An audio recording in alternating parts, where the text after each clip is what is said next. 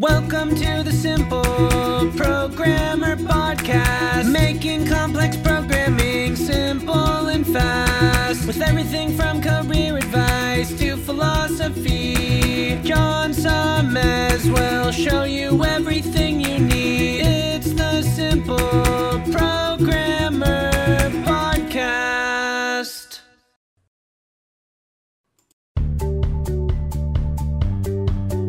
Welcome to the Simple Programmer Podcast, a short mix of career advice, philosophy, and soft skills from successful author and software developer John Sonmez. Hey, what's up? John Sonmez here from SimpleProgrammer.com. I can sort of move around the room now because I've got an autofocusing camera and I've got, the whole room is mic'd. So anyway, I want to do something here that I think is kind of interesting. So I often have advised in some of my videos, and we'll see if we can find some of these on where I've advised this. I've said you can live off of really cheap, right? I talked about unmortgaging your life. Let's talk about that one, for example. And there's probably some other videos where I've talked about essentially this idea that like you could live off of like $2,000 a month, dude, and then it's how you get free, right? If you want a passive income, if you want to be free from the rat race, right? Then all you got to do is limit your expenses, get them down as low as possible, and then you just build enough passive income or income from a side job to be able to cover those expenses, and you're free. You are free. You have unmortgaged your life, okay? But a lot of you have said, bullshit, John. You can't live off $1,000 a month. You can't live off of $2,000 a month. I got a wife, I got kids, I got a mortgage, I got a big house. And my answer has always been, well, get rid of that shit. Well, not all of that shit. You can't. Some of it, right? You don't need a big house. You don't need a car payment. Okay? You can live for cheap. And so, I live in San Francisco. So here's what I'm doing. Okay? I got an email, a blog post from a buddy of mine. I interviewed him on this channel before. I see his post and I'm like, man, we fucking think so much alike. I've actually had the chance to have dinner with him in Vegas. Really cool guy. I would definitely recommend that you check out his blog. By the way, it's just tynan.com. We'll put a link here and go check it out. And he's a real cool guy. He's got some really good books on Amazon as well. All right, so anyway, he did this blog post on his low monthly burn broken down because, again, he probably got some flack. He did this blog post earlier where he was talking about how he lives off $1,000 a month. And so he actually documented this, and I thought this is kind of cool. Like, this is just an example, right? It doesn't mean that you're going to do this, but this is just an example of someone who, like, he lives a free vagabond-style life, right? He doesn't have to answer to anyone. He's totally free. He travels all around the world, and he's got this life. He's got this freedom partially because he's built a passive income, but his expenses are so damn low. His expenses are way lower than his passive income, or at least his minimum expenses, right? So, and maybe this will just open up your mind a little bit here. Not that you have to live on a shoestring budget, I don't, but I keep my expenses as low as makes sense, okay? Right? And so this is something that, like, if you don't have your freedom and you want your freedom, here's an inspiring story for you, okay? So I'm just going to read part of his blog post. I don't think he'll mind if I actually read his blog post because I'm referencing it. He said, I reference my potential low monthly burn rate a few times and people keep asking me questions about it, so I'm going to go into more detail using real life numbers. It's important to note that I don't actually spend this little every month. Most months are really even any months. The point is that I could if I ever needed to, and also that having as little as possible mandatory spending every month, I'm able to direct my money towards investments or discretionary purchases. You could correctly say, well, I couldn't do this because of blank, and it would be true. I'm only writing this because people ask about it and because looking at the financial decisions I've made may be interesting. Okay, so, and he says, most of the reason I've had such a good burn rate is because I've put up a lot of money in advance to buy things that most people rent. Okay, this is an interesting concept. I like doing that because it's very easy for me to determine what I can afford now and not as easy for me to determine what I'll be able to afford later, right? See, this is the fallacy I think a lot of people do. Okay, so he's got housing. He says, I bought my place in Vegas for under $50,000, including fees and renovations, which this is definitely possible to do. He bought a condo. I don't have a mortgage or insurance, which if you have a $50,000 place, right, and you bought it cash, which is totally doable. Should you carry insurance on that? Hell no. You don't need insurance. What do you need insurance for? Insurance is for catastrophic events that could cripple you. That's the only time you should ever buy insurance in your life. I don't have mortgage insurance, so my fees there are very low. Taxes, HOA fees, and utilities are approximately $300 per month. So why? How can he do that? Because he's got a small place, as small as that he needs, okay? And it's going to have low taxes, low insurance, low HOAs. That's good. $300 a month to live, right? He paid $50,000 at one point in his life, and now he gets to live for $300 a month. How good is that, right? Okay, you could do that. You could do that. Even if you bought a house that's $100,000, $150,000, people can. It's possible to save that amount of money. It really is. I promise you. Okay. So then he actually has a place in Budapest and an island that he owns with some other co-owners. He says the Budapest and the island cost me roughly $40 each month. That number depends on how many projects we do, but it's a good estimate. So for housing, he estimates $380 a month to live. Vehicles, he has 1.5 cars. He says I share one with my neighbor and a motorcycle. All of them are paid for, and my insurance is about $70 a month for all three. Now you might say, how could he pay $70 a month of insurance? I pay less than that, in fact, because I just get liability. I don't get comp in collision because, again, why do we buy insurance? For catastrophic events. If I kill someone with my car, that's a catastrophic loss. I could be out for millions of dollars. I need to be insured for that, but I don't need to be insured if I crash my car and it's gone. It's gone. Fine. Big deal, right? Unlikely to happen. I don't want to bet against the house when I don't have to bet against the house. Okay, he's playing the same game here. So he says, I'm not counting gas because if I really wanted to save money, I would probably just drive the motorcycle or ride my electric skateboard. So $70 a month is what he can do for vehicles. I would probably add some gas in there though. Okay, but that's fair enough. Okay, health insurance. I have a cool grandfathered health plan that costs me $100 per month. I really wish I could pay less and have a plan that only covered total disasters. Wisdom here. What did I just fucking say, right, about insurance?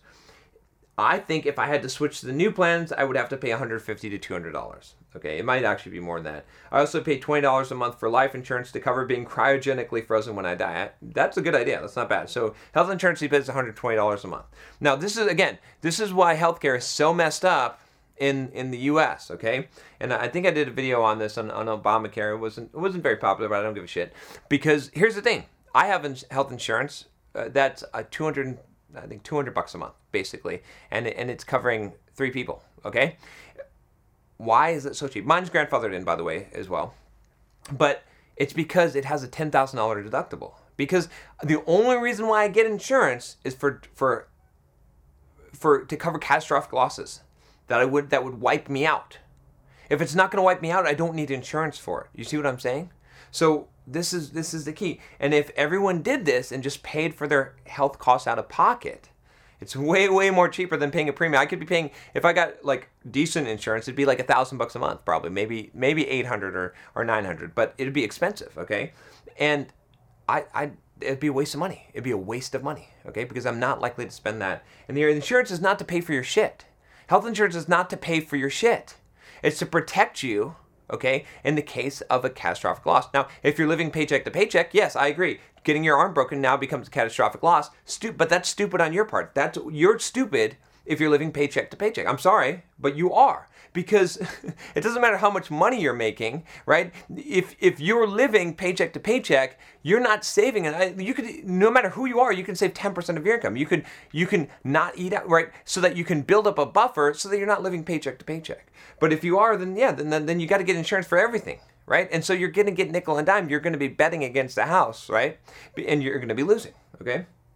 So that was a little bit harsh, but it had to be said. Okay, utilities. He says, I pay $32 a month for my cell phone, family T-Mobile plan. See, that's possible. $20 for internet, shared with neighbors. Smart. Water, trash, and sewer are included in the HOA fee. I pay $22 a month for a non-business server with personal email scripts, etc. So $74 a month. Food. This one's interesting.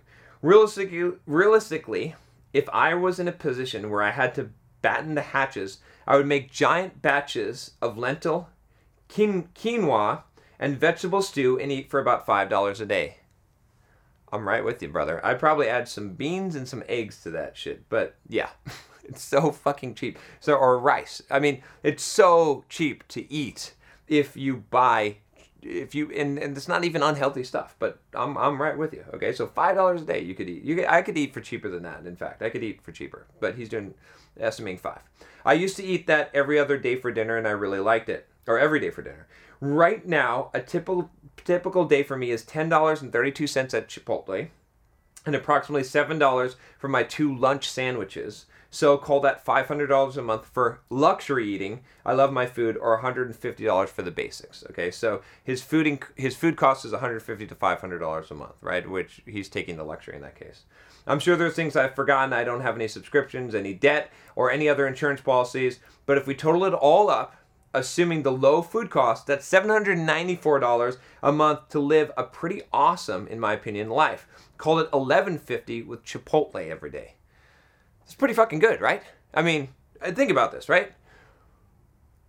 All you got to do to be free is save up $50,000. That's not super hard. That's, to buy your way out of jail. $50,000, okay? And then build some kind of business that generates you about $1,000 a month. It doesn't even have to be passive, because you could just be working at it, right? But $1,000 a month, that's not very hard either. Trust me, it's not very hard. And then you could be free for the rest of your life and eat Chipotle every day. How's that, right? And now he doesn't do that. I mean, he does more and he spends more money, but that's the minimum, right? It's that simple. It's that you don't need $8,000 a month. You don't need $10,000 a month. You could live off of $1,000 a month. Then would your life quality be happier? Would it be better? Would it be more fulfilling if you could do what the fuck you wanted instead of working for someone else? I mean, don't do this if you don't want to. You can work for someone else. I don't care. It's fine. But I'm just saying, right? Here's the example. If you really want this, I always ask you guys, how bad do you want it?